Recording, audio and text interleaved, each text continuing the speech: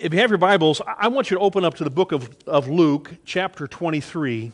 And right towards the end of that chapter, beginning in verse 44, is where our text is going to come out today. We've been spending the last 6 weeks looking at Jesus on the cross and the statements that He's made.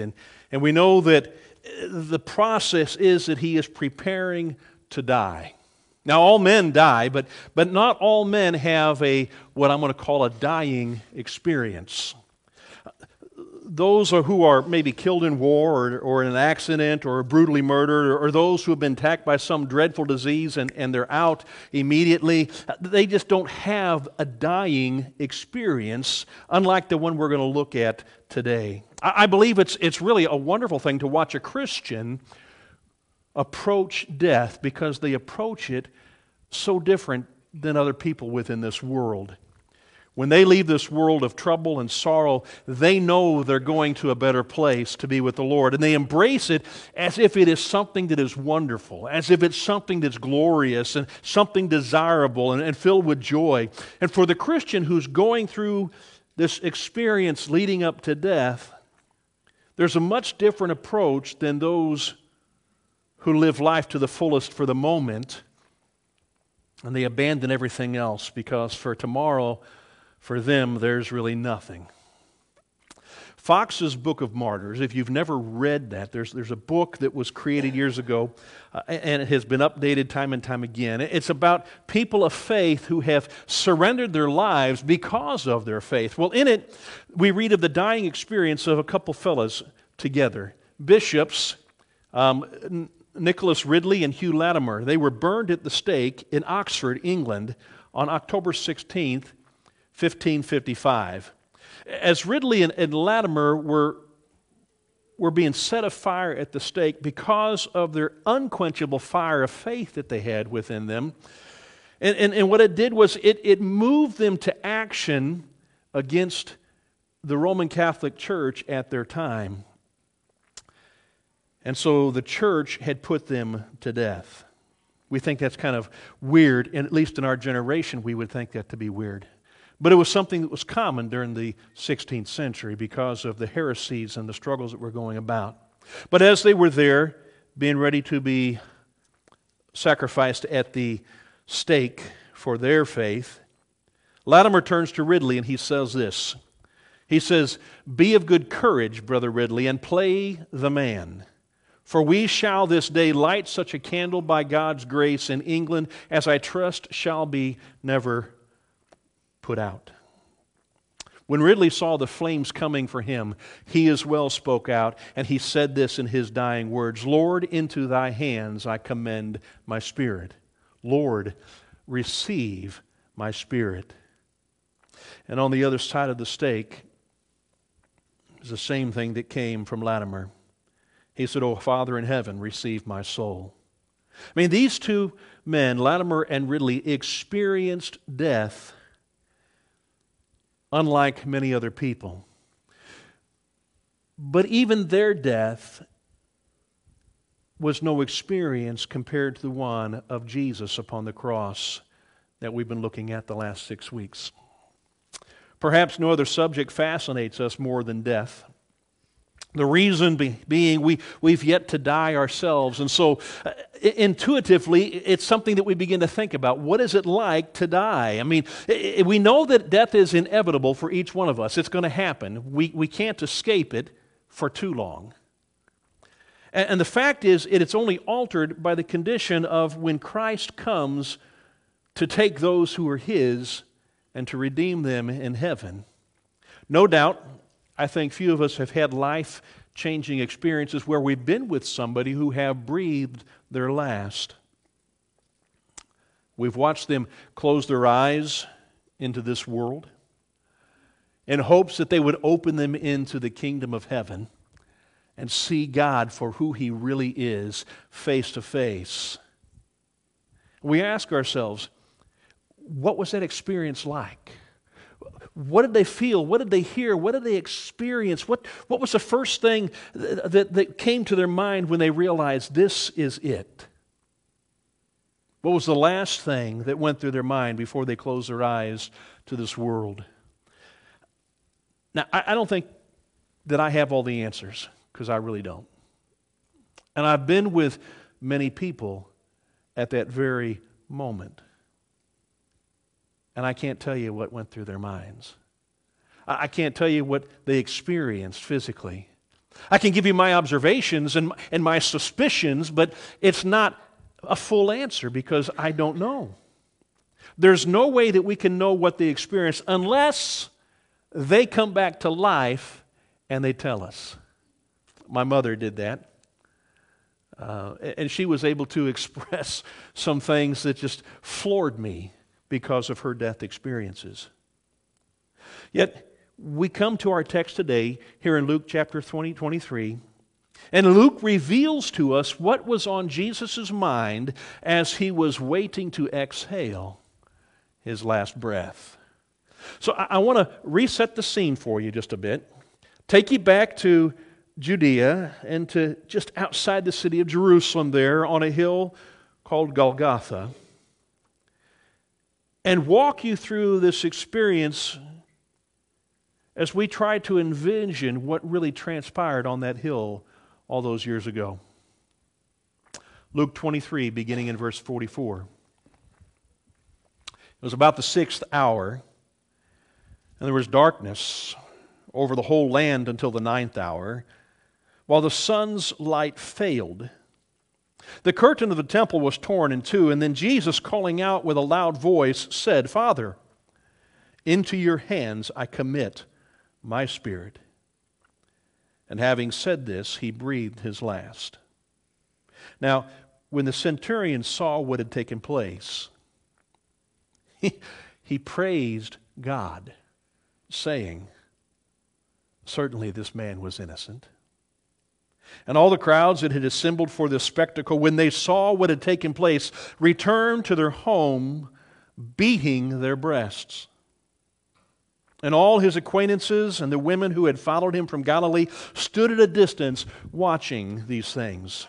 I mean, the uncanny darkness reported at Jesus' crucifixion, it was no metaphor. This was a reality. It was a real historical event based on eyewitness testimony and outside biblical sources that will even identify that at that moment of time, at noon on a certain Friday, the sun stopped shining for 3 hours. Now, some have suggested that it might have been a solar eclipse, but that couldn't be the case because it was full moon.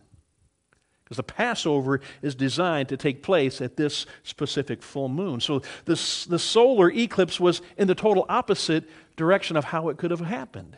And yet the phenomena was recognized all over the Mediterranean and all the way even into China. There are reports of it that took place. It was recorded that during these last 3 hours of Jesus' sacrificial death on the cross, this eerie darkness struck the land. And just as everything else that took place there on the cross that day, the darkness was also prophesied long ago before it happened. Amos chapter 8, verse 9, Amos makes this statement that on that day, declares the Lord God, I will make the sun go down at noon and darken the earth in broad daylight. In the darkness of night, our fears are at their greatest. Our hearts tremble with the unknown, and our breath quickens, and we almost suffocate ourselves by breathing in too much oxygen because we're just so nervous about what is taking place, and we struggle to breathe. And I'm sure that at the moment of darkness that day, that Jesus felt the weight of the world upon his shoulders, knowing that he was taking with him the sins of the world. And his breath must have been quickened because of it. And with all that he was experiencing in that moment, I don't think he could wait to exhale. And yet his exhale would be different than any other exhale before. You see, as Jesus was waiting to exhale, he cried out. I mean, to cry out in death, that's not unusual because that happens all the time. Many people have cried out in death either because of the pain that they're experiencing or because of the fear of the unknown. Some people have even cried out in regret when they begin to look back on their life and they realize all the things that they have done and they wish they would not, or they would have more time to have changed those things. And they've regretted the unalterable facts of life. So many opportunities that were missed that they cry out in regret. There are those who have cried out in misery or in mercy. And the reality of the Christian's past, a helpless present, and for some a hopeless future provokes our cry for mercy. But that's not the cry that we see here with Jesus. So, in and of itself, a cry out in death isn't an uncommon experience, but one that is shared by so many people. So then I think we need to ask, what makes this cry of Christ so much more different than what is common to so many people? Why is his cry at this moment something that is unique? I believe that we'll see the distinctiveness of his cry when you view it in the light of Isaiah chapter 42, verse 2. I mean, that prophecy contains this statement which seems to be a tension here of what is happening in conflict with Jesus fulfilling of it. I mean, the prophecy says in Isaiah 42:2 that he will not cry aloud or lift up his voice or make it heard in the street. So what's going on here? And yet set against this announcement here in Luke 23 verse 46 when it says he was calling out in a loud voice, Father, into your hands I commit my spirit. But we also have to recognize his statement, Father, into your hands I commit my spirit, is also a fulfillment of prophecy. You have to go back to Psalm chapter 31, verse 5, and we see the psalmist writes these very words, into your hand I commit my spirit. But let's keep reading. You have redeemed me, O Lord, faithful God. It's not a cry that God has forsaken him as he had spoken earlier. This is a cry of redemption, a cry of God's victory, a cry of God's faithfulness in all that he is saying here at this moment. So then the prophecy and the reality seems to suggest that maybe there was something very unusual about this moment of Jesus on the cross. He had previously cried out, my God, why have you forsaken me? And that statement also kind of seems to contradict Isaiah 42:2. But then he cries out a second time. At 3 o'clock, that cry of my God, seems to be a cry of desolation. And it had rung through the darkness and it invoked God to act, and at that point everything became dark. And at this second cry, things change. But you see, in the first cry when he said, my God, the words in Aramaic or in Hebrew were Eli, Eli. And so some people thought he was calling out to Elijah, which goes a little different because when Jesus spoke to his Father or his God in heaven, he often referred to him as Abba, not necessarily as God. He had this relationship when he called him Father instead of just my God. But in that darkness would symbolize the alienation and the wrath and the judgment of God upon sin that Jesus was taking upon himself. It would be a place where Jesus would respond just a little bit different.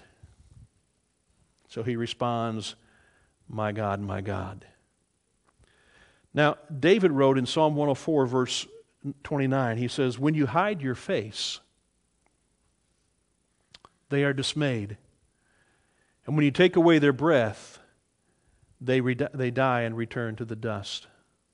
You see, the Son of Man had felt as though the sin of the world was crushing him. And it was shutting him off from the face of his Father because of the judgment that had to come against him. And so in the darkness of that hour, Jesus cries out. But the hours of darkness, and in the midst of utter darkness, Jesus was conscious of the very fact that God would be returning His favor and His love to him.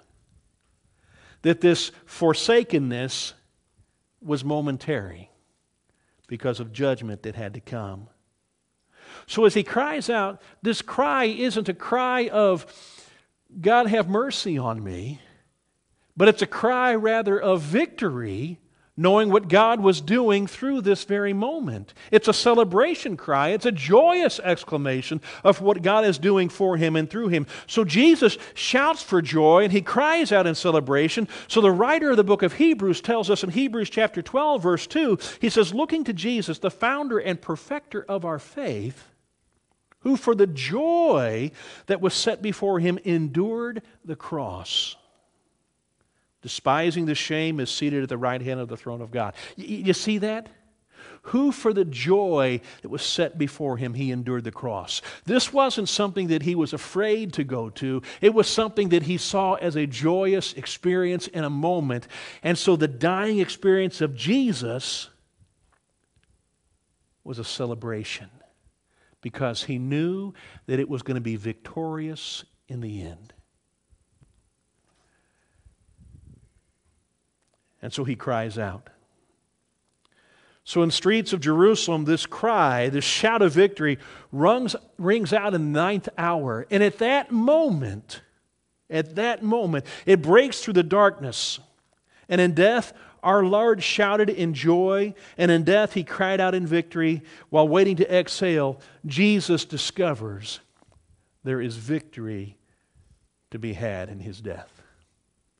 As this was the purpose for him coming. So, the second thing I think we discover, in his waiting to exhale, Jesus spoke. But there's power in the words in which he spoke.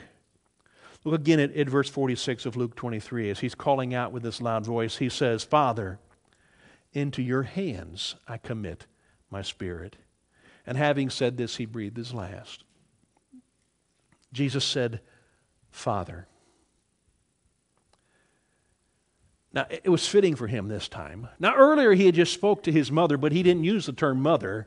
He called her woman. But he will not do that to his Father in heaven. You see, there's always been this connection with his Father in which he is always going to address him in that manner. The last saying before he dies marks by the same strong inherent contrast. It was a part of his life from the very beginning. The very first words that we hear Jesus utter are in Jerusalem, in the temple, with some Pharisees and some teachers of the law that he had been talking with. But now he speaks, and he speaks to his mother who has just found him. And so Luke chapter 2, verse 49, Jesus said to them, Why are you looking for me? Did you not know that I must be in my Father's house? Or some translations may say, or about my Father's business. You knew I'd be here. I wonder if that thought went through Mary's mind as she was at the feet of Jesus, knowing, I knew he'd be here. This has been the Father's plan from the very beginning. And so, in these statements, it proves that his ruling motive for life is also his passion in death. He'd always sought to orientate his thoughts and his actions around his obedience to his Father, and his final thoughts had found their focus in his Father's tender mercy at this moment. He'd come forth from the Father's presence of heaven, and he gave up his glory, as we just had read to earlier. And he entered into this world to be like us, to be one with us. But the world never dulled the certainty of the relationship that he had with his Father. The voice of God had spoken on two occasions, once at his baptism, and another time on the mountain in which he was transfigured, and he spoke with Elijah, remember, and Moses. And Peter, James, and John were there, and they heard from heaven the voice and the statement of God that said, This is my beloved Son, with whom I am well pleased.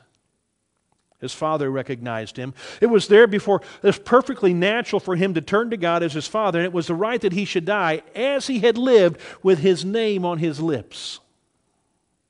You see, Father lit up his approach to the valley of the shadow of death. Father restored the consciousness to Jesus of his favor and his love. Father spoke of the tie that bound their hearts together in a unique oneness that we still can't comprehend fully. Father breathed the sense of peace which would transform that hour of death from something of fear into something of joy. And then he said, "Into your hands." Now, the hands of God suggest for me perfect safety and security. Just knowing the hands of God.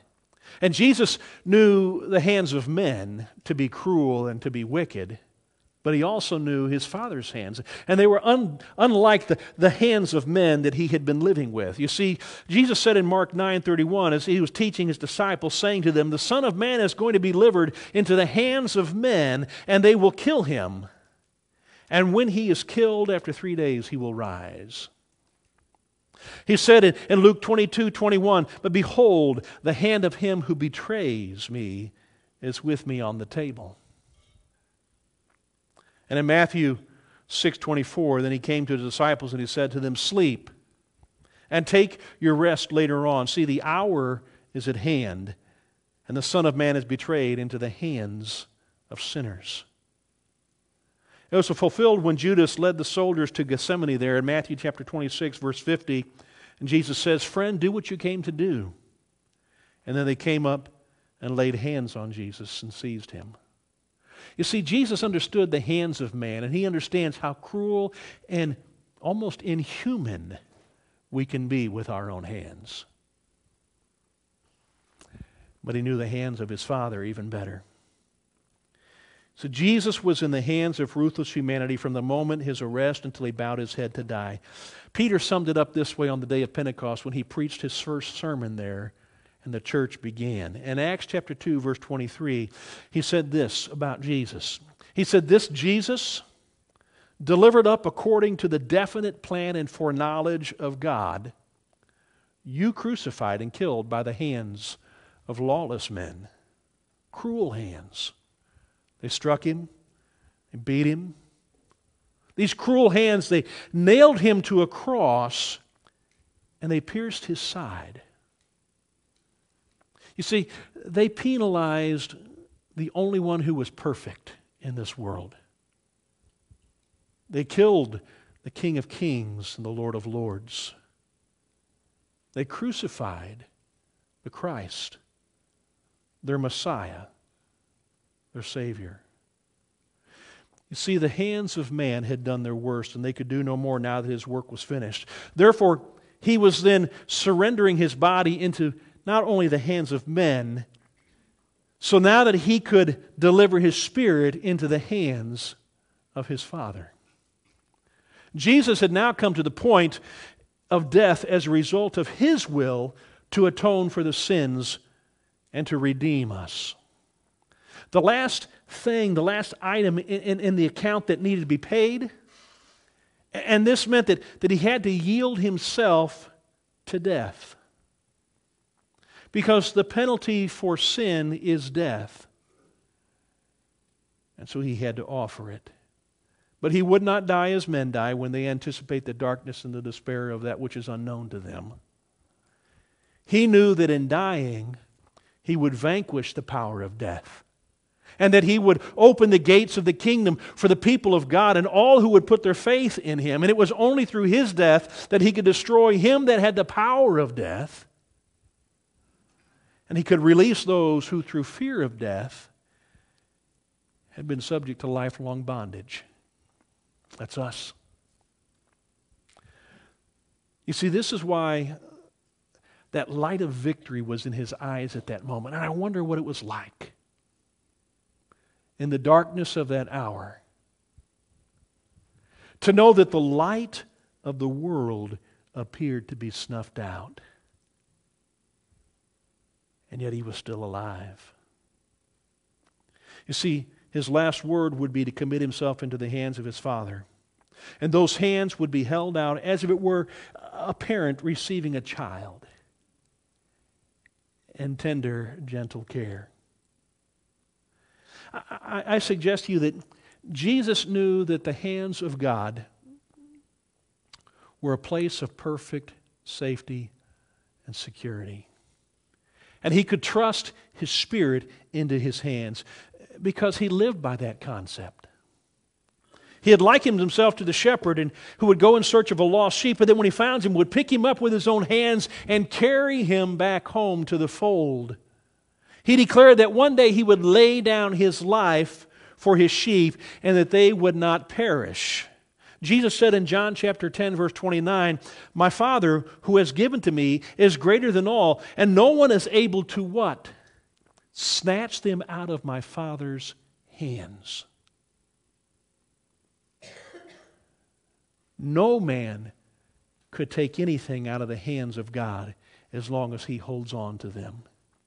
And so Jesus would place himself in the keeping and the sense of security right there in his Father's hands. And he would resign himself with the trust of a child into the hands of a God that he knew were both tried and true. God had spoken of his hands often when he had promised safety to his people in the Old Testament.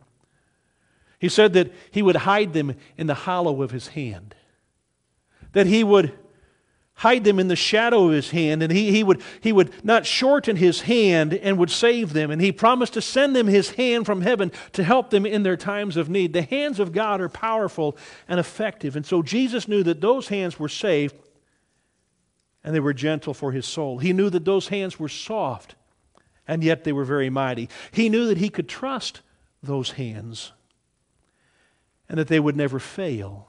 They would never tremble. And so he said, "Into your hands I commit my spirit." So there was only one thing left for Jesus to do. It was his spirit, his breath.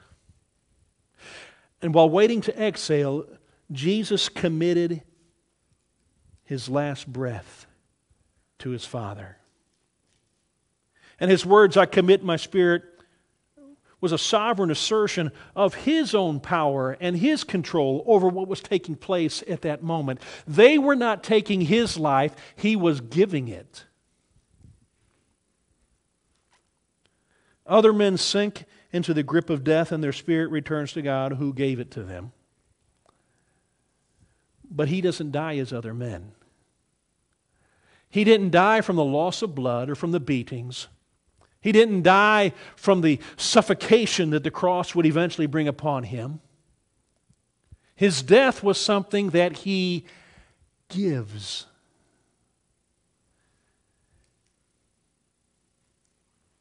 It's true that no man dies until his hour has come. But the Son of Man could claim the power over his life in such a unique way that he determines the hour. One of the greatest reasons the Father loved him was the fact that he could lay down his life in the sure hope and certainty that he would also take it back up again. Listen what he says to us in John chapter 10, verse 18. He says, "No one takes it from me, but I lay it down. I have authority to lay it down, and I have authority to take it up again. This charge I have received from my Father."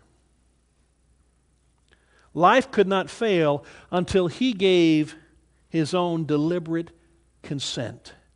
Death could not act upon Jesus until he willed that he should die. And so when he got ready to die, he died. Jesus finally exhaled his last breath. Jesus gave up his spirit. No man took it from him. Finally, he exhaled so I can inhale.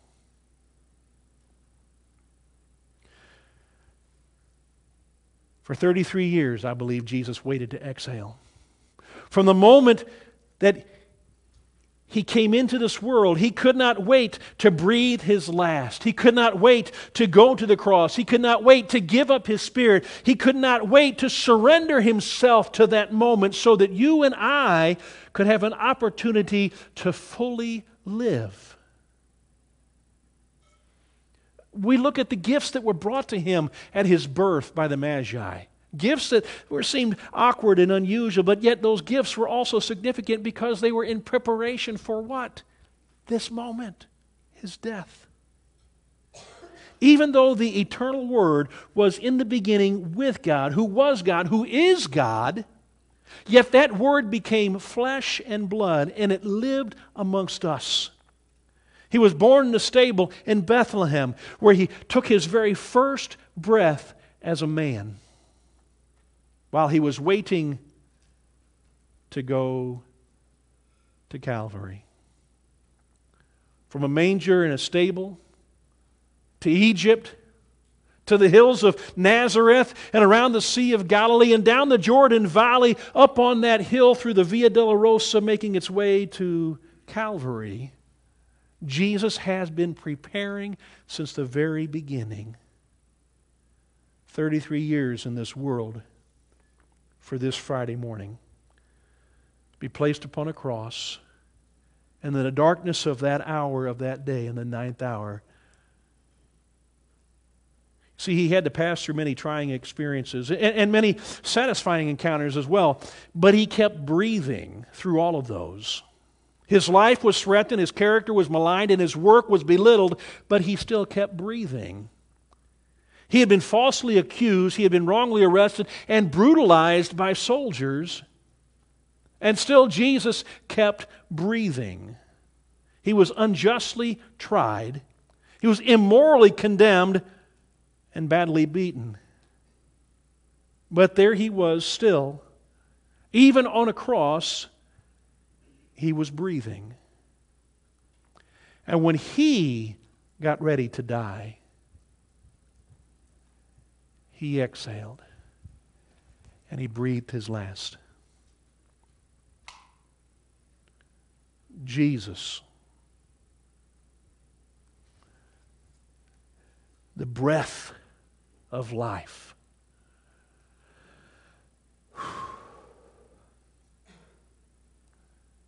He breathed out. And it was from the breath of God through the nostrils of man that life came.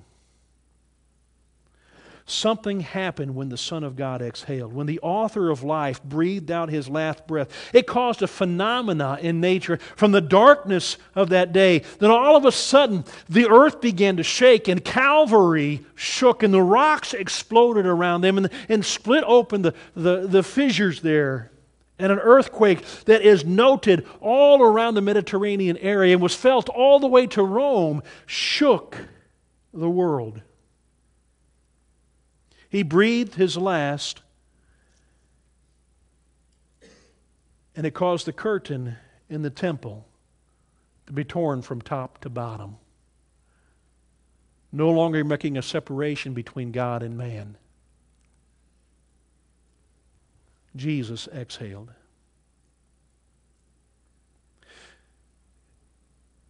And while waiting to exhale, my last breath, I know what I'm resolved to do. And until then, I'm going to cry out, and I'm going to speak out, and I'm going to tell others about this moment in His life. Since I have inhaled God's goodness, I'm going to exhale His glory. I've inhaled His grace, I will exhale my gratitude. I have inhaled His Spirit, I'll exhale His sovereignty. I've inhaled His love, and I'm going to exhale His loving kindness to others. I've inhaled His power, I will exhale His praise. I've inhaled His holiness, and I'll exhale His hallelujah. Let's exhale together. Scripture says that let everything that has breath, praise the Lord. If you inhale, you will exhale. As we close down, I want you to do something with me. Breathe in with me. Take a deep breath and hold your breath. Just breathe it in and now just hold it as long as you can. Do not release it. Hold on to your breath. Keep it there in your lungs and let that feeling begin to just stay. Hold it until you can't any longer. And it has to force itself out of you. You see, relief is only going to come when you breathe that out of your lungs in order that you can then breathe again.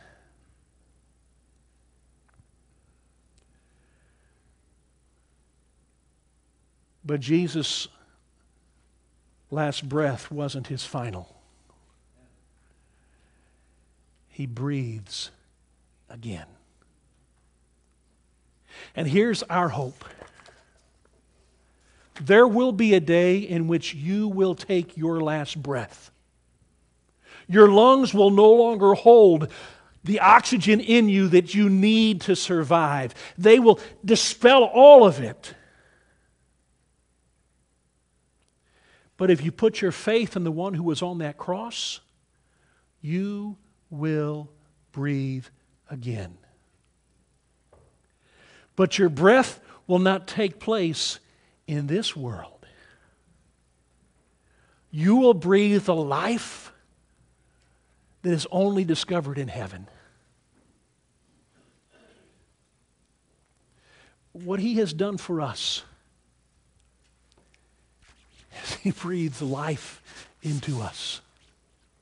And in Christ, we are a new creation. The old is gone and the new has come. And there's something unique about this moment. And He couldn't wait to exhale you.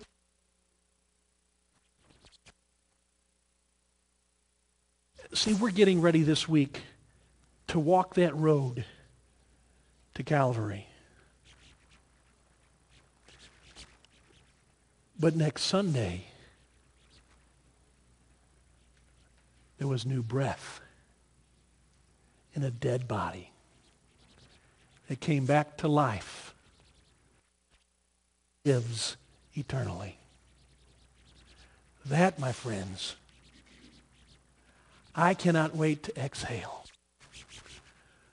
so that one more time I can inhale His goodness, His grace, His mercy, His love, His forgiveness, His sanctification, His holiness, His awesomeness and grandeur of who He really is.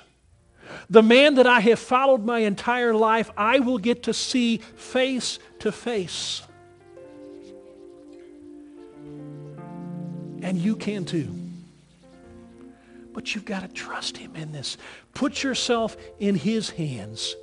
Those hands which have been scarred with the nails. That want to gently and tenderly hold you within their strength. But it's your decision now. Breathe. Let's stand together and pray.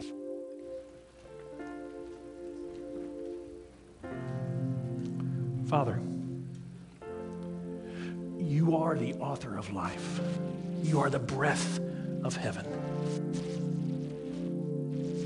And in You, we die, we know that we can live. You've demonstrated that to us by coming into this world in the form of a baby, rising into manhood to surrender Your life upon a cross. To exhale that which is in this world. To dispel it, and yet to know that You would be able to live once more. Where, O death, is Your victory? Where, O death, is Your sting? But we know where it is. It's been conquered by Jesus. Father, we live, we move, and we breathe in him and in him alone. And it's in his name that is above every name we pray.